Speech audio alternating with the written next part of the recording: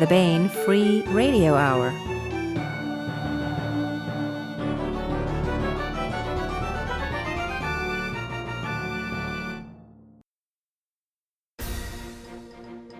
On the podcast, demons roam and twilights gloam, a quantum gate, and an interdimensional date. Plus, we continue with the complete audiobook serialization of David Weber's Uncompromising Honor. All right now. Welcome to the Baen Free Radio Hour podcast. It's an honor to have you along. I'm Baen Senior Editor Tony Daniel. Hey, we talked to Lois McMaster Bujold this time about her new book, Penric's Travels. Plus, Baen publisher Toni Weisskopf joins us for the interview. It's a fun discussion of all things Bujold, as Lois discusses the book and life and reading and all sorts of great stuff to give you insight into this wonderful writer. This is the first of a two-part interview, and we'll bring you part two next time, of course. Plus, we continue the complete audiobook serialization of David Weber's Honor Harrington series masterpiece, Uncompromising Honor. Now, here's the news.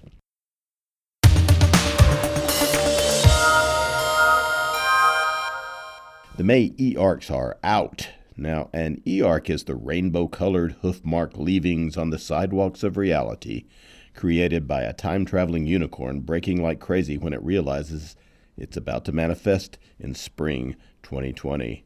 Okay, no, that's not what an e-arc is at all. An e-arc is an electronic advanced reading copy. These are ebooks that we put out in advance that might include, for instance, entries in your favorite series or by one of your favorite authors, and there are some new books that you might want to try out. And the thing about them is, although they have not exactly been completely proofread, these are like galleys that one would send out to reviewers and such. They are usually about 3 to 4 months early. So you get them before anyone else, and you can check these out. We sell them at the Baen.com website at Baen eBooks. Out now in e-arc format is 1636, The Atlantic Encounter by Eric Flint and Walter H. Hunt. The future of the New World hangs in the balance. The recently created United States of Europe turns its attention to the New World, where the English have ceded their colonial claims to France. The time-displaced Americans know about the path that led to their own United States in North America. Modern democracy was born, but a bitter price was paid. Can a new course be taken? Can the smoldering sins of a future yet to be become the embers that fire a more perfect freedom in the present? If anybody can make it so, it will be the can-do folks from Grantville. And out in May in e-arc is Days of Burning, Days of Wrath, a new Carrera novel by Tom Kratman. A new Carrera rises. When Patricio Carrera's family was murdered by Salafist terrorists, the assassins probably didn't expect to create an implacable conqueror who would stop at nothing to wreak his vengeance. But that is what they did accomplish. Now, after decades of war and preparation for war in Carrera's adopted homeland of Balboa, the last of the Taran Union expeditionary forces collapses. Amid the chaos of war, a new leader arises. He is Hamilcar, Carrera's young son. Hamilcar stands poised to obliterate the last enemy base on his planet. Revenge was always going to be his, but now Carrera may finally get what he least expected. Renewal. And finally out in e-arc in May is Cosmic Corsairs, edited by Hank Davis and Christopher Rocchio. Space pirates rule. Rousing adventure, daring do, and brave heroes battling scurvy galactic vermin. A treasured chest of tales of the greatest pirate adventure grounds of all time. The outer reaches of space itself. Your crewmates include Robert Silverberg, Elizabeth Baer and Sarah Monet, Larry Niven, Fritz Leiber, Sarah A. Hoyt, James H. Schmidt, and more. Cosmic Corsairs e-arc, edited by Hank Davis and Christopher Rocchio. Days of Burning, Days of Wrath e-arc, the new Carrera novel by Tom Kratman, and 1636, The Atlantic Encounter by Eric Flint and Walter H. Hunt, are now available exclusively at Baen eBooks. Go to Baen.com and check them out.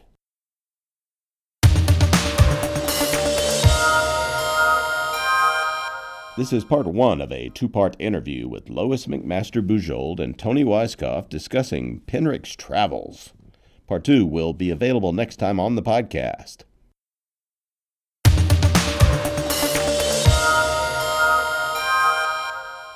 want to welcome Lois McMaster Bujold, and hey, Toni Weisskopf, publisher of Baen, is also with us here. Hello. Yay. Yeah, thank you for inviting me. A science fiction legend, Lois McMaster Bujold has won 7 Hugo Awards and 3 Nebula Awards. Her Miles Vorkosigan saga is massively popular science fiction mainstay. Bestsellers that won those Hugos are The Vor Game, Barrayar, Mirror Dance. These were in the 90s. Paladin of Souls also won in that's not a Vorkosigan novel, in 2004, which also won a Nebula. She's the author of and many the Locus other... Award. It was like yes, and the Locus. Yes. You have several Locus as well. Awards. In fact, for novels and novellas, things along the way. It's been a long accumulation. Yeah. And most recently, in 2020, Lois, you were named the 36th Damon Knight Grand Master by the Science Fiction and Fantasy Writers of America, which is a high honor for that organization. I've occasionally remarked that the meaning of any award is created by the works that have won them. And so if you look down the list of the 35 prior Grand Masters, it's like all people that, are pretty cool company to be in. That was neat. Out now at booksellers everywhere is Penric's Travels by Lois McMaster Bujold. I guess maybe we should set up the book a little bit before I start asking you, what it all means. What is the meaning of life?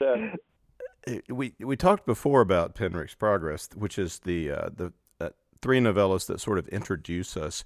And it's not the order you wrote them, but it's time-wise before Penric's Travels. And we're in do you call it the Seven Kingdoms world, something like that? The world of the 5 gods. 5 gods, I'm sorry. Yep. And kingdoms. Somebody else we probably know them. And there's 12 kingdoms out there, too, and other numbers of kingdoms. I don't know. The world of the 5 gods, sorry. This is the world of the 5 gods. It's very theology-centric. Yeah. How does all right, so Penric is a sorcerer when we meet him in Penric's Travel, but he wasn't always a sorcerer. And what does it mean to be a sorcerer? And what's the rules of the magic in this world, and et cetera? Part of the world building, gosh, it's hard to know how far back to start. The world of the 5 gods, which was originally dubbed the Chalian series, got started way back at the turn of the millennium when I wrote The Curse of Chalian, which was, at the time going to be a standalone big fantasy book. And of course, the way they do, it spawned sequels. We had Paladin of Souls, which is very successful. But having done the long Vorkosigan series with a kind of being constrained by to a particular set of characters, a particular family, a particular locus, it was a very popular and successful one. I was playing with series structures, actually, which I did some more of. I wanted to set up a series structure that would be more open-ended, that would not require me to continue with the same cast so I could move around. So I came up with the idea of a thematic series. It would be a closed series of 5 novels, each one focusing on the concerns of each of the 5 gods. And the first one was Kazarel's book, and the goddess was the daughter of Spring. That was kind of the prime mover behind the scenes in that one. The second book was Ista's book, and her god was the bastard, the god of all things out of season, the trickster god, who turns out to be way more interesting than all the others. The third book concentrated on a character named Ingri, and it, to the immense confusion of the readers, dropped back a couple centuries in time and over a couple of realms in geography. And, it took up a completely different story, set, inspired by a completely different set of historical events and contexts. And the readers who went plunging into it expecting a continuation, of their favorite characters were very taken aback. They didn't know how to process this one. So it suffered a little from that, but people who approach it first or without those expectations seem to have a more successful first read. Then some of them come around and read it again, and that was much better than I thought when I was waiting for it to turn into some other book. Yeah, the way you do. You seem to write that way. Occasionally, just throwing in the odd book. It seems like a Bujoldian motif, in fact, that every 3 books you get the weird one. That Lois just had to write. Is that correct, or any? I'm not sure how the accounting would work out, but yeah. I mean, I want to do something else. Said all I have to say about this. If I have nothing more to say, I shut up. Yeah. So there's that. Well, for a while, and something, enough time that passes, I learn new things, and big crystals begin to grow again, and it may or may not fit in that universe. So anyway, getting back to Penric, I had done the three novels, and there were 2 more, and I just wasn't very interested in those gods. But I was interested in series structure, so I often wrote the Sharing Knife tetralogy. Eventually became a tetralogy, which was 1 story in 4 volumes. Just it's one continuous flowing thing, and it's not cut up the way the Vorkosigan or the even more so the Chalian books were. Yeah, we didn't get to publish that, but it's still really, really good. So, yeah. Oh, thank you. Yeah.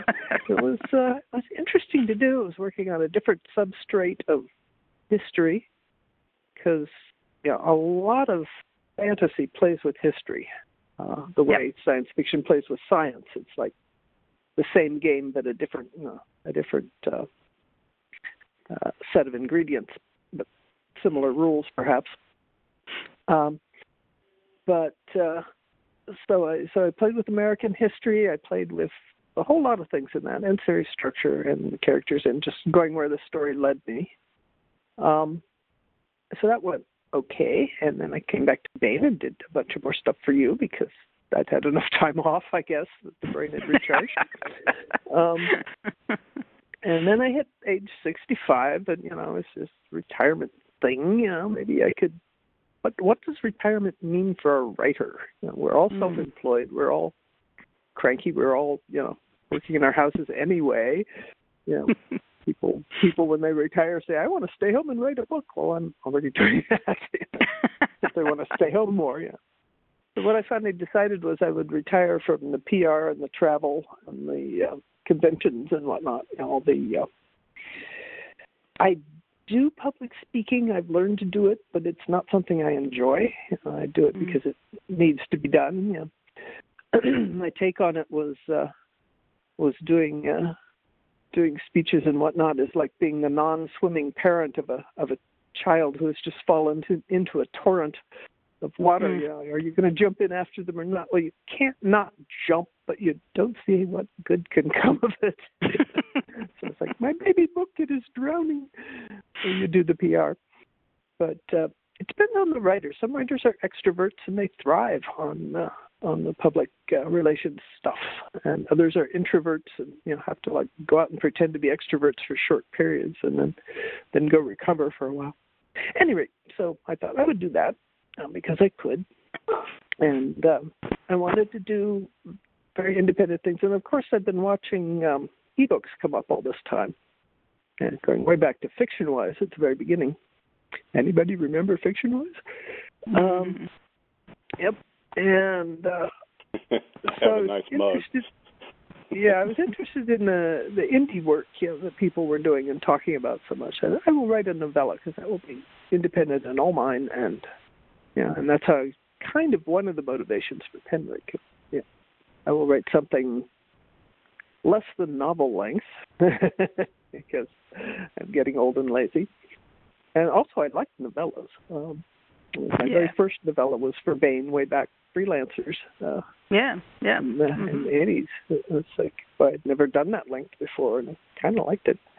Well, I was just thinking it's sort of interesting that Penric himself isn't really free. He always has these constraints on him. So just exploring the notion of what it is that free will can mean when you have these constraints. But that's kind of a fun theme that goes through this. But of course, I just love Penric. I mean, he's a great character, and I really enjoy spending time with him. So, something I'm more conscious of as a reader as well as a writer is that I want to spend time in congenial heads. Yes. I want to be in regardless of what's going on in the world around, the headspace or the kind of writer's headspace that we're in, worldview or something, has to not be icky. Yeah. Don't want to be in icky headspaces. There was a recent interview of you in Clark's World where you were talking about this a little bit. It's like you don't read for moral improvement anymore. You've passed that point, and now you just don't want to read dystopias and horror and things like that anymore. You said something along those lines. Could you expand on that? Yeah. Well, it's the headspace I want to be for my limited leisure reading time. I also have aging eye issues, so I can't. My vision of my retirement was that I would spend 24/7 reading, and that's not happening. Ration my reading because I get eye strain, and I need large print and all those other tedious old people things. So it's kind of I kind of use my early part of the day good eyes for work-related reading. And then in the afternoon and evening, I need to switch to something else. I've been watching great courses and lots of anime. We'll get to that. So it's not quite. I'm still having interesting input, but it's not quite in the form I was expecting. So I'm not keeping up with the genre nearly as much as I should. Well, I was just wondering what your latest work reading is right now.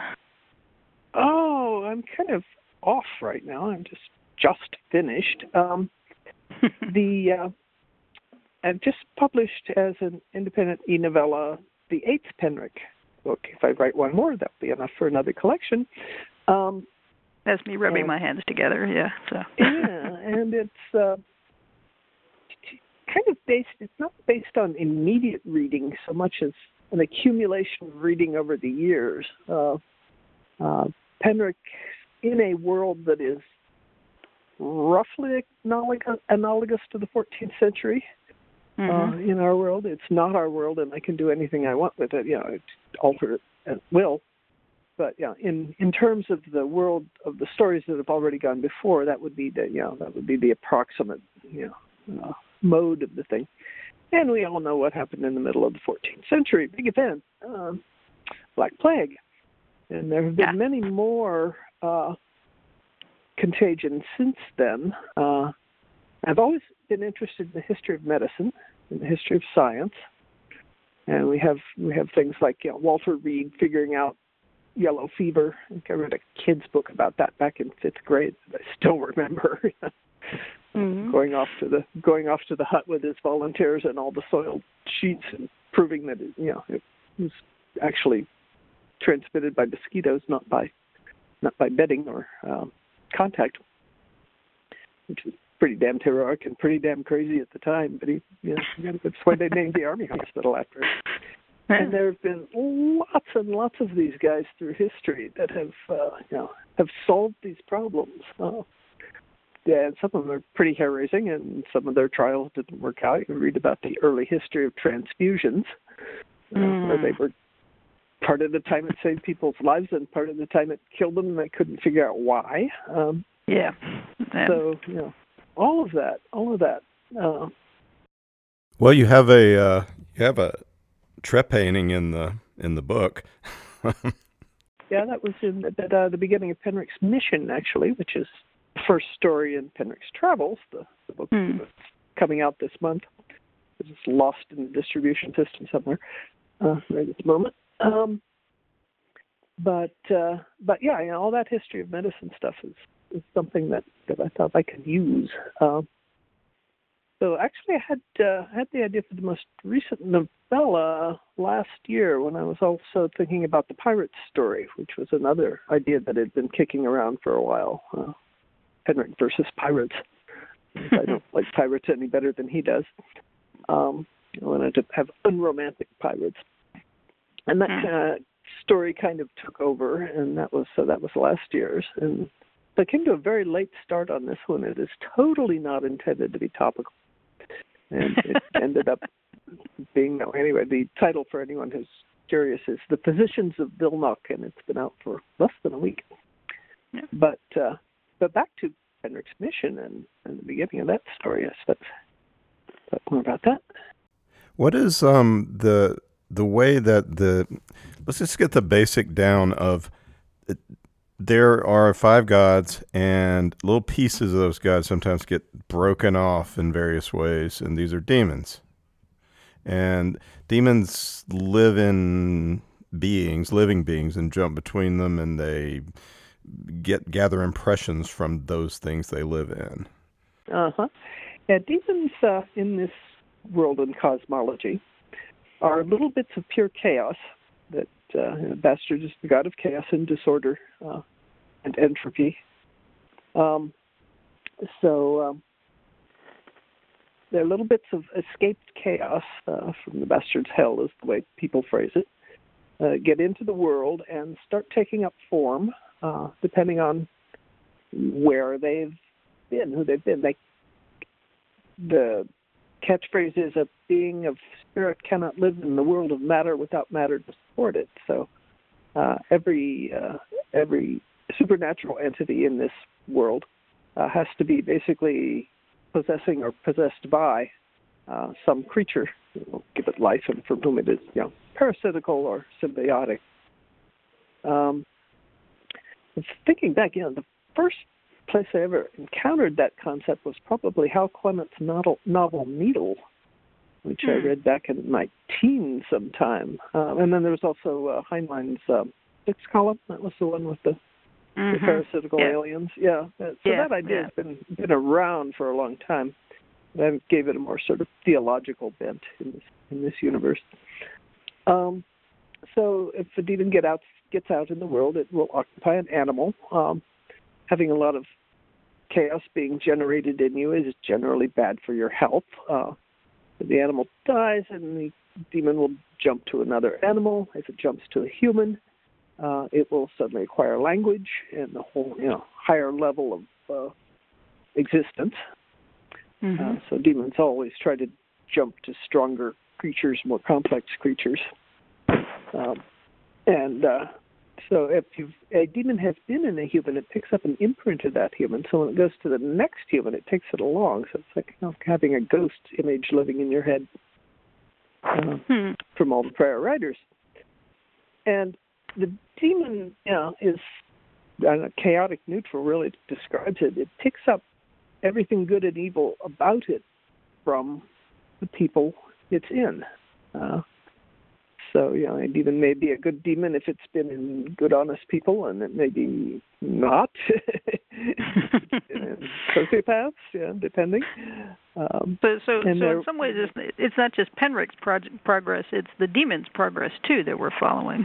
Yeah, because the demon that Penric picked up quite by accident, as far as he knows, when he came upon a dying temple sorceress by the road back when he was 19, after a demon jumped to him. The demon had been in 10 different women before, so they had like 200 years of life in the world accumulated. Actually more than this, because it picks up the memories of the women before they had the demon, so it's actually probably like 400 years of lived experience in this demon, which makes her a very complicated creature. Trying to sort of ride herd on this sudden influx of like 10 older sisters in your head, all trying to talk at once. It's kind of obligate multiple personality disorder. The trick with the demonology is that the person, the fleshly person, really needs to be in charge. If the demon takes over, the chaotic impulses come to the fore and things go downhill. So it's an interesting balancing act to get the magical powers and the knowledge from the demon without actually letting it take over and drive the car. And there's a whole substrate of a cast of people who this is their job. The demon, by the way, in Penric, he's named the collective of all these women impressions, and the demon itself, Desdemona, right? And it's all women. He's the first guy.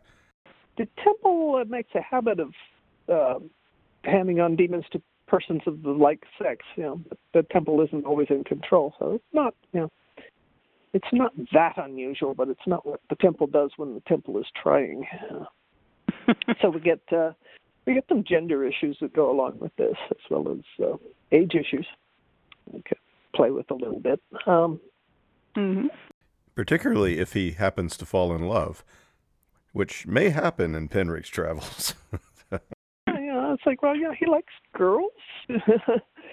He's a very handsome young man, so he gets hit on by both sexes. This is something he's had to deal with for a while. But if you marry Penric, or if you get with Penric, you're with Desdemona too. Yep, it comes as a set. You can't, so it's like marrying somebody with multiple personalities. Going with them, and this is sort of what happened to his love life in his 20s, and nobody else quite could hack the complexities of Penric as he has become. And Desdemona has her own opinions. She's got 10 different experiences, so she's not limited to one kind of identity in terms of sexual identity. But 6 of the women have been mothers. Some of them have had very constrained lives, and some of them have had very wild lives. There's a lot of female experience bound up in Desdemona. Well, it's neat the way that comes out through Penric's experiences, and because he is in charge too. I mean, he's learned that he has to be, and so he's filtering that, and he's drawing on it, but it's not. He tries not to let it drive him, and I think that strength is part of what makes him an attractive character too, is that he's been handed. He's been handed this at a young age, and instead of flinging himself into the ocean, he's learning how to deal with it. That I think is part of the fun of this series. So, with his internal delicacy and diplomacy, he gets a lot more cooperation from his demon than he would be if he were afraid and trying to dominate. So that they become a genuine team.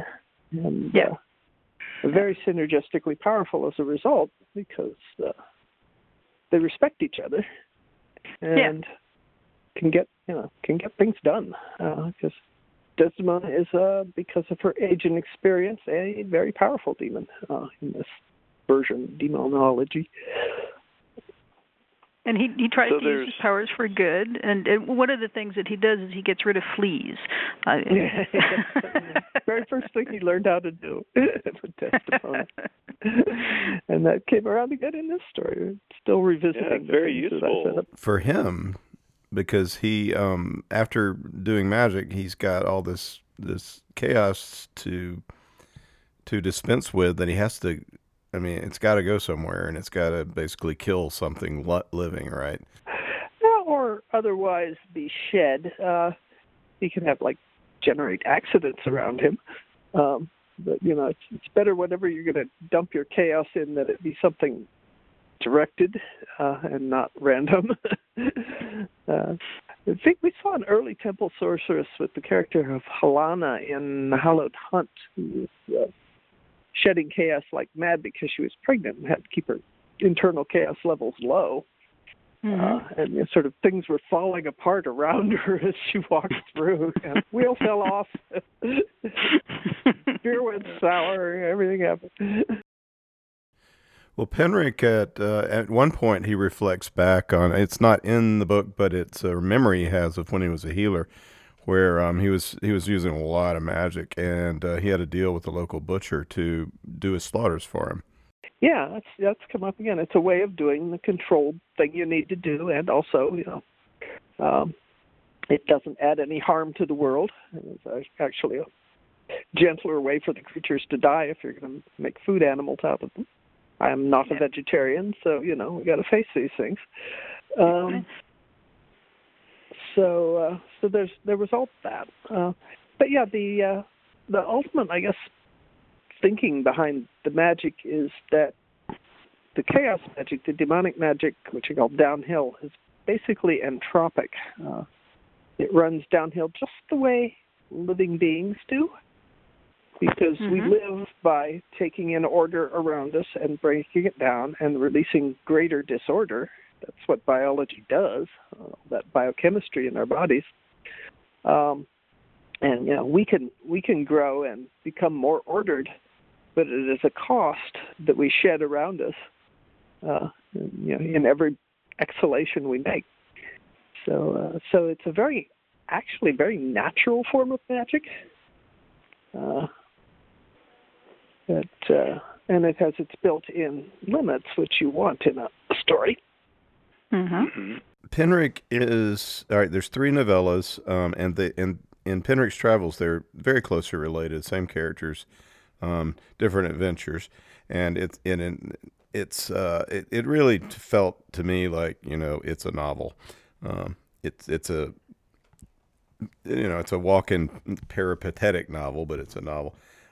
So Penric's mission is the first third. Penric is going to this. Now I get the impression this is sort of like an Adriatic Sea sort of island-dominated world. He's going to Sidonia. Yeah, Chalionese Greece, but it's a Greece without Rome, and Alexander the Great turned in the opposite direction when he went off to conquer a couple of millennia ago, and this is kind of the remnant. It's inspired by, but not the same as the Byzantines. It's kind of Sidonia is the remnants of an empire that was once much larger, and he is sent there as an envoy from the prior place he was working, which was sort of the equivalent of Chalionese Venice, Italy. Except most of Italy is now an island chain.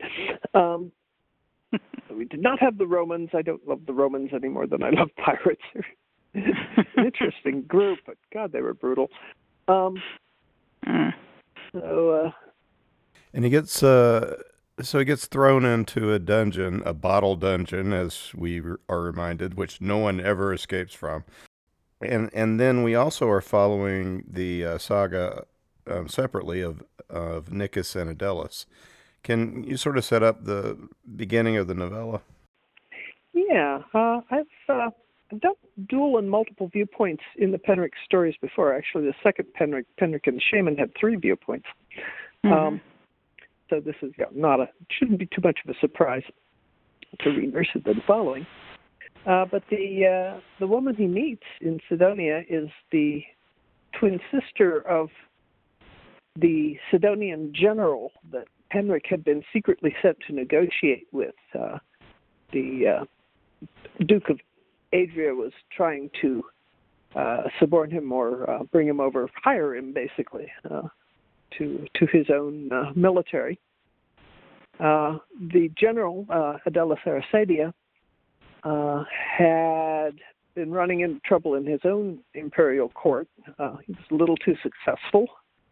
And Byzantines had ways of getting rid of their too successful generals because a whole bunch of them through history had taken their armies and then taken the throne. So it was like there's a long history of these dudes. Shades of Belisarius, right? Yeah, basically, essentially, yeah. I read that way back in my youth. A whole bunch of echoes of that, actually. I guess it was just titled Belisarius. It was the Robert Graves novel. Yeah. Yeah, that was a great book. But it's still remembered years later. It's ages since I revisited it. Anyway, so there's a little touch of Belisarius in Adelus. But he ran into trouble with his own government, and they decided, first of all, they, kind of set him off to the province, and then they decided that he was just too dangerous because he was just too popular. And in the opening bit, he has been arrested and blinded, which is something they did. It's considered a kinder, gentler way of getting guys off the stage than execution. No, seriously, we want you to retire. Yeah. And we will make sure of it. They had a rule somewhere that anyone who took the throne had to be not physically impaired in any way, which is a very Roman idea, actually. Inherited from that strain. But yeah, blinding was a way of getting these guys off stage without actually murdering them, judicially or otherwise. Yeah. And they did it a lot. It's really disturbing. So anyway, this happened to poor Adelus, and Adelus was retrieved by his sister. Once he'd been blinded, they handed him over. The other thing they did to get people off stage was castration, but we did not take the story in that direction. Yeah. And so they're both very distraught, and this is the point at which Penric finds them, because he's been sent to talk to this guy, and all of a sudden the situation has totally changed out from under him, and it's kind of his fault because they used the papers he was carrying to frame Adelus. So he feels obliged to do something about this. And we've learned gradually through the course of the story that in his 20s, part of the story that I have so far skipped over, he studied medicine back in Martinsbridge, where he was first learning to be a temple sorcerer. Two of Desdemona's prior writers had also been temple physicians, trained temple physicians with long careers. So basically, it made sense, right? Yeah. So basically, when Penn started to study, it was like becoming a walking group practice. He had all this prior training to draw on, plus what he was learning himself, and he became very good at it. But also discovered the downsides, which I will let readers of the story discover. It ends up being a little backstory thing in the course of this story about why he does not practice medicine anymore. Yep. So there was that. And then actually, after I wrote Penric's Mission, which is Penric and teams up with Adelus and Nikis, the woman, the sister, and smuggles them out of Sidonia over the border to Orbis.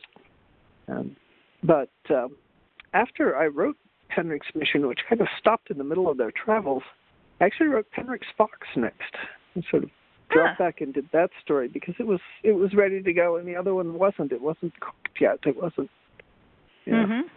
Wasn't assembled by whatever part of my brain assembles. So that one was out of order, which confused the heck out of readers who were expecting, as usual, a chronological continuation. It sounds like we need to do another one of those life and times of Penric things. And order written is not the reading order necessarily. Well, it keeps the internet. Gives them something to discuss forever. What order should we read these in? Right. Same as Vorkosigan books, but kind of in miniature. Then the number can change. Yeah, for something like me, do we change the numbers or do we just let people figure it out on their own? Right. Yeah. Well, I mean, we do have them now. The way that Toni has assembled them is not the order you wrote them in. But it is chronological because the first three novellas are presaged this one, Penric's Travels. So we are putting them out in the... So far. Yeah. So far. Yeah. That could change. Well, Penric's Fox is in the last one. So, even though she wrote it later. There's a few things in Penric's 20s that I'd like to visit before I get too far away from him as a character. Yeah. It's hard to go back with characters. It's hard to remember what they didn't know. And also, as you go on with characters, if you go back and write something important, there's a question of why did they never remember it? Why does it not affect them? Right. So that's a tricky thing to do. You can do small scale prequel stories. For example, I could do a couple of short ones and put them together and still have a marketable unit. So I'm not restricted to the novella length. No. But people no. expect a certain word count if you're asking them to pay money.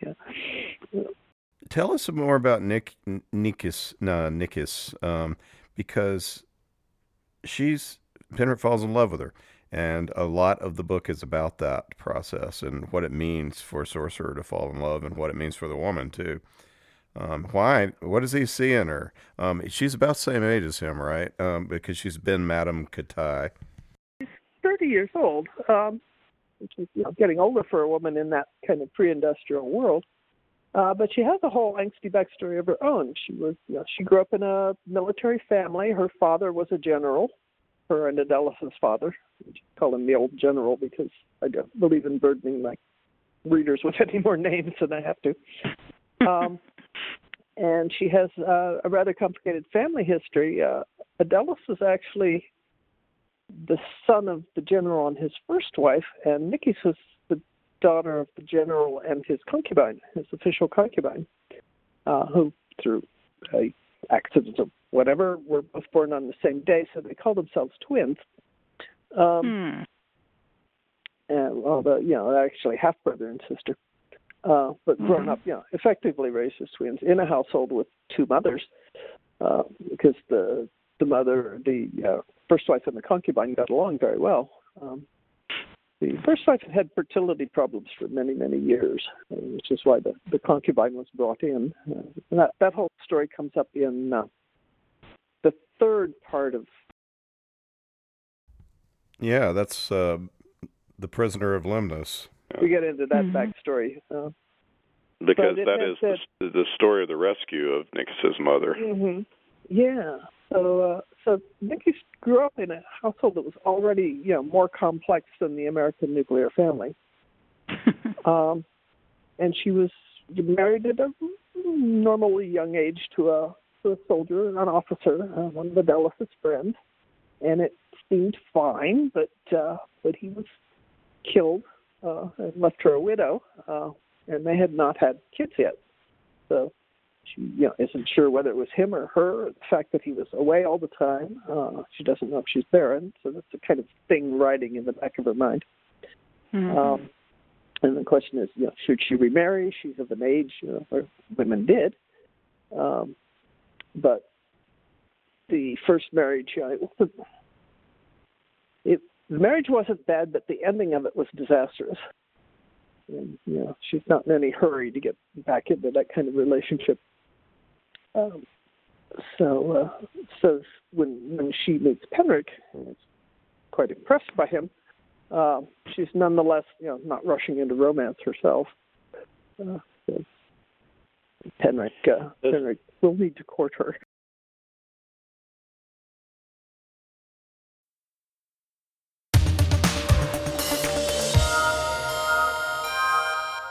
That was part one of a two-part interview with Lois McMaster Bujold and Toni Weisskopf discussing Penric's travels. Part two will be available next time on the podcast.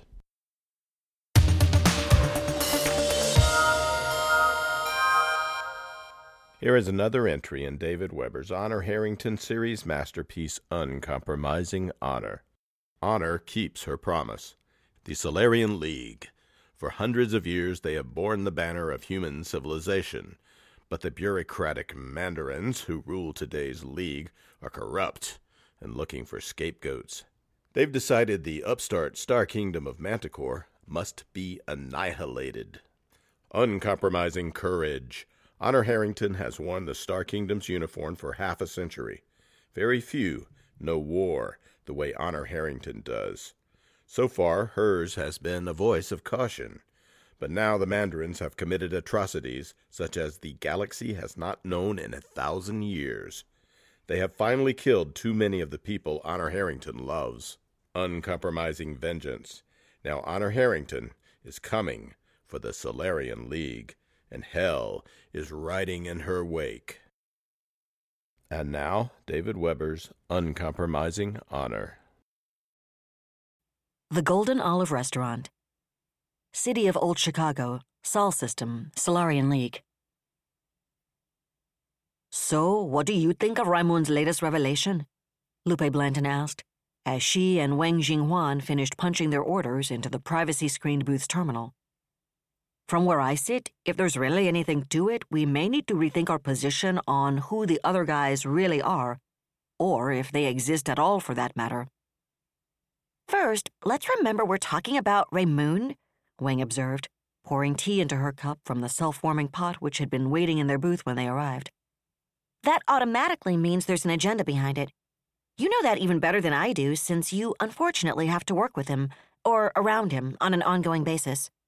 Second, we know damned well that all of his patrons, or the ones we've been able to identify at least, have strong vested interests in proving the Manties are behind anything that goes south in the fringe. And third, I don't believe for 1 second that Orville Borregos would be careless or stupid enough to be caught talking to the Manties or anyone else if he seriously contemplates anything of which your esteemed superiors might disapprove. A masterly summation, Blanton smiled thinly. She sat back on her side of the table playing with a fork, and despite the smile, her eyes were dark. What really worries me is that Ado doesn't have any option but to take his reports seriously. I'm pretty sure he doesn't trust the disinterested impartiality of what Raimund's reporting any farther than I do, but there's so much of it. And he's upping the ante if he's handing over genuine photos of Manticoran naval officers, Wang agreed. Especially if they turn out to be genuine Manticoran officers. And I'm assuming from Uktomskoy's reaction that they did? Of course they did, Blanton said. Frankly, though, that worries me less than some other aspects of it. Imagery, especially bad imagery that has to be digitally enhanced as much as this did, is easy enough to fake. And there's no telling who may have slipped file imagery of completely non-existent Manticorans into Frontier Security's databases for it to be compared to. I doubt Raimund did it, because there'd be too much risk of that blowing up in his face if anyone starts fact-checking his reports. He's been around the block way too many times to leave a trail of breadcrumbs that might lead back to him. But do either of us really think he's the only mole someone like the other guys have in place? Assuming they exist, that is, she added piously. Of course not. Doesn't make me any happier contemplating what we're up against, though. Assuming they exist. Wang's smile was even thinner than Blanton's had been. Actually, I'm more intrigued by your third point, Blanton said after a moment. The bit about Borregos not being careless or stupid if he does seriously contemplate anything that might piss off McCartney, or Kolokoltsov and the rest of the Mandarins for that matter. Do you think he really could be contemplating something? Wang gazed down into her teacup for several seconds, lips pursed while she considered her response. Then she looked back up to meet Blanton's gaze. Last year, she began, Noritoshi had me send one of my most trusted people, Jerzy Scarlatti. He's a major, I don't think you know him, out to Maya. She arched an eyebrow at Blanton, who nodded. Brigadier Noritoshi Vainola, CO of the Solarian Gendarmerie Intelligence Command, was Wang's immediate superior, Ado Uktomskoy's gendarmerie counterpart. Officially, Jerzy was there to conduct an inspection of the local gendarmerie intelligence operations because he'd heard reports that the complex relationship between Erewhon, Haven, and Manticore was spilling over onto Maya. Actually, we'd had reports that Borregos and or Rozak were skimming more than usual, I mean, off all the contracts they'd been placing with Erewhon. And the reason I chose him was that he and Philip Alfrey, Borregos' senior gendarme, go back a long way. I figured Alfrey would be more likely to cooperate with a friend. And if he didn't, if there was something going on and Alfrey was part of it, Jerzy knew him well enough, he'd probably pick up on it. Blanton nodded again. It was a given that any sector governor, and the vast majority of Frontier Fleet sector commanders, would find extracurricular ways to line their pockets. In fact, that had been going on for so long, the systematic graft was factored into their salaries. There were, however, limits to how blatant their superiors could permit them to be. Anyway, Alfrey assured Jerzy there was no significant peculation going on. In fact, there was less than usual, and he showed Jerzy his own internal documentation to prove it. I'm pretty sure from what Jerzy said in his off-the-record report to me that he thinks Alfrey has a very comfortable relationship with Borregos, but his documentation checked out after the best analysis we could give it. On the other hand, he was there during the Congo incident. He was? Blenton's fingers stopped turning her fork over and over, and her eyes narrowed. The Congo incident was the label the Newsies had pinned on Admiral Louis Rozak's defense of the planet of Verdant Vista. The League was officially ambivalent about Verdant Vista, known to its current occupants as Torch. The Congo system had never been claimed by the League, nor had it been an OFS protectorate system, so its original Mason claimants had possessed no official League recourse to reclaim it when its population, backed by an astonishing united Manticoran Havenite front, rebelled against their ownership in August 1919. Even if they'd tried to call on their many friendly Solarian bribe-takers, the fact that 90+% of the Verdant Vistans had been genetic slaves would have complicated Solarian public opinion. Genetic slavery was something of which all right-thinking Solarians disapproved, even if only a tiny percentage were willing to get off their comfortable posteriors and do anything about it, so even Solarian bureaucrats had to be careful about anything that smacked of collusion with Manpower Inc. On the other side of the ledger, the strong ties between the rebels, the new Torch government, and the Audubon Ballroom had allowed its detractors to suggest it would inevitably become a haven for terrorists. But that had been offset in turn by the Anti-Slavery League's vociferous agitation in favor of officially recognizing Torch as a haven and homeworld for any liberated genetic slave. Overall, it had seemed a situation tailor-made for the Solarian League to stay well clear of, which had made Oroville Barregos' decision as the Maya sector's governor to enter into a defensive agreement with Torch the cherry on top for some of Frontier Security's policymakers here in Old Chicago. But Barregos had strenuously, plausibly, and successfully argued in favor of the agreement as a way to minimize Manticoran and Havenite influence in the system. Nothing could completely freeze them out, he'd acknowledged, especially since the Queen of Torch was the adopted daughter of the infamous Anton Zilwicki and even more infamous Catherine Montaigne. But given the fundamental tension between Manticore and Haven, the united front they'd presented at the time of the rebellion couldn't last, and drawing the newly independent star system into the relationship he was currently cultivating with Erewhon would position the Maya sector to step into the gap when it inevitably occurred. His prediction about the Manti-Havenite relationship stability had been proven correct barely 2 T-months later, when Haven resumed hostilities against Manticore, and judging by Torch's scrupulous official disavowal of the ballroom's terrorist tactics, his accompanying argument that he'd be better able to moderate Torch's behavior through a policy of constructive engagement had seemed to make a lot of sense. But then, the preceding October, after less than 2 T-years, Frontier Fleet had been forced to make good on that defensive agreement. Louis Rozak and his men and women had paid a heavy price to protect Torch against what certainly looked like an intended Eridani edict violation financed by parties unknown. The actual culprits had been renegade members of the People's Republic of Haven's state security, although no one had been prepared to explain exactly what their motives might have been, and it was obvious that only a very well-heeled patron could have provided the logistical support the attack had required. Their survivors had been handed over to Eloise Pritchard's Republic for trial, so the League's courts had taken no official cognizance of exactly who might have backed their effort, but there wasn't much question in anyone's mind, and public opinion had shed very few tears over anything that happened to Mason proxies. I wondered about the official accounts, Blanton said now, her voice ending on a questioning note, and Wang snorted. You're not alone in that, she said, and I've actually discussed that a little bit with Dowd in light of Jersey's reports. Dowd I mean, not Jersey, was pretty bitter about the fact that no one higher up the chain of command had paid any attention to the reports he and Irene put together after it on the basis of Rozak's after-action report.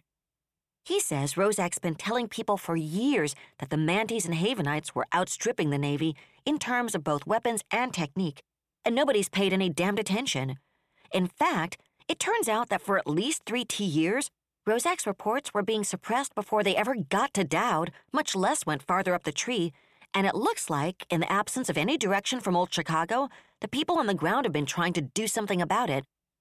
Officially, Barregos has been buying locally produced warships from Erewhon as a way to inveigle the Erewhonese back into our sphere of influence, and that seems to have been working. but it's painfully evident that another reason Borregos has done it is to get some kind of window into the new technologies. Erewhon's only a minor power compared to Manticore or Haven, and its navy is outside the loop on these latest god-awful weapons the Manties are deploying against us. But it's pretty clear the investment in new hardware is the only reason Rozak was able to defend Torch, although his losses were still pretty damned brutal. More brutal, I think, than was ever officially announced, although Jersey didn't have any confirmation of that at the time, and Dowd hasn't found any since. But what pisses Dowd off is that he worked up an analysis that strongly recommended Vice Admiral Hoover and the Office of Technical Analysis go through Rozak's reports with a fine-toothed comb. If they had, even they would probably have figured out the Haven sector was producing exactly the sort of innovations Hoover's analysts had systematically dismissed for decades.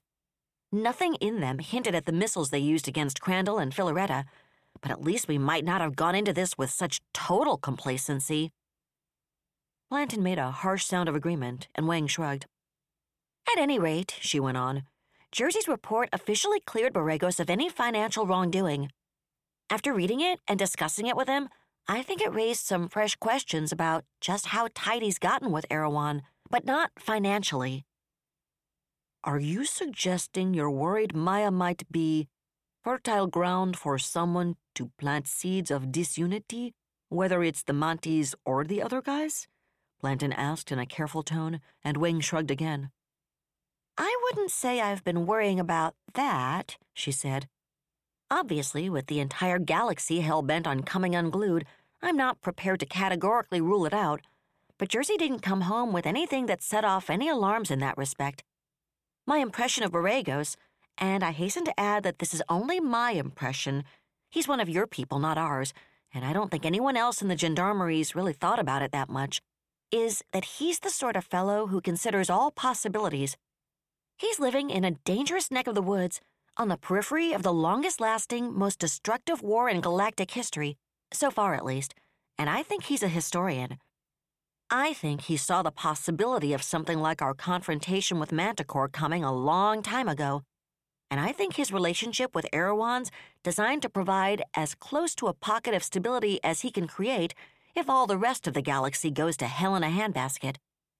How far he's prepared to go to make that happen is an entirely different question, and I don't have anything like enough information to offer an informed opinion on that. But it's the sort of situation, assuming you're right, that could make someone else regard him as either potentially susceptible to seduction or as someone who could be credibly passed off as being susceptible to seduction? Exactly. But if I am right, then he's been doing this tap dance of his for a long time without anyone figuring it out. I admit Maya's a long way from Saul, but that's still an impressive accomplishment.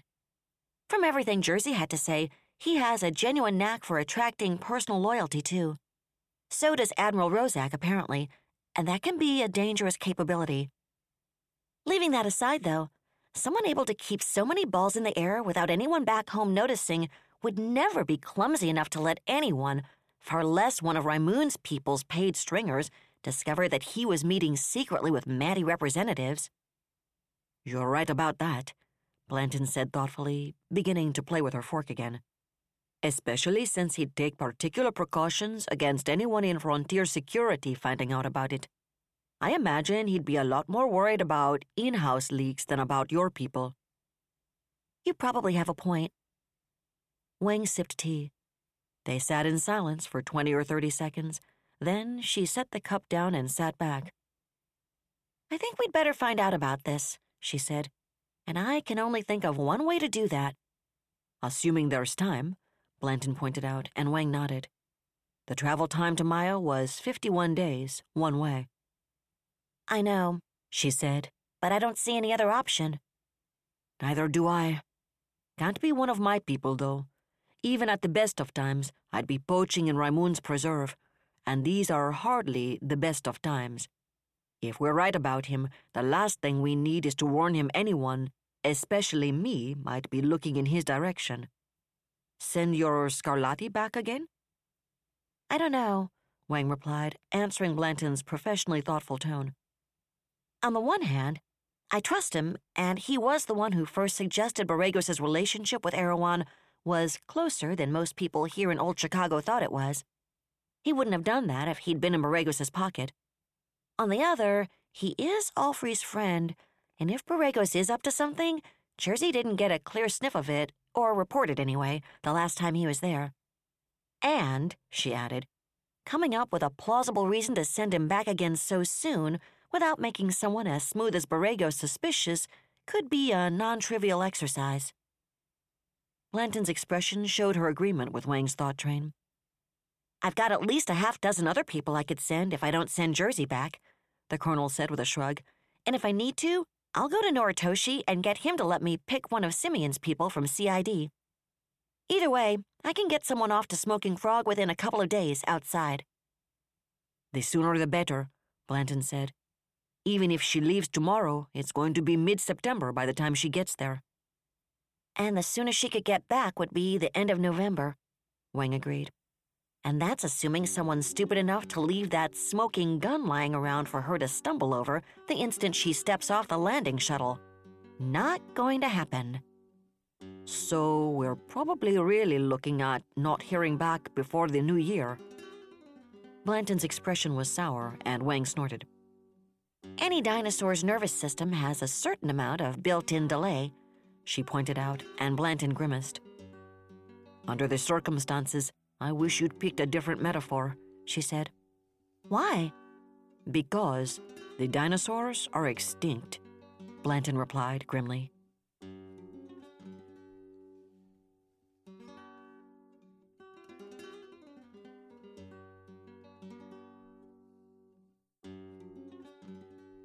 That was another entry in the complete audiobook serialization of Uncompromising Honor by David Weber.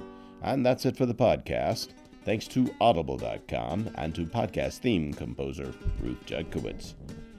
And a demon that jumped to a Maine Coon cat after passing through 15 angry beavers, a lugubrious but thoughtful rhinoceros named Fred, and a Canadian Mountie who ironically broke his full neck rescuing the animal from a maple tree, plus thanks, praise, and gratitude for Toni Weisskopf and Lois McMaster Bujold, science fiction grandmaster and author of Penric's Travels. Please join us next time here at the hammering heart of science fiction and fantasy, and keep reaching for the stars.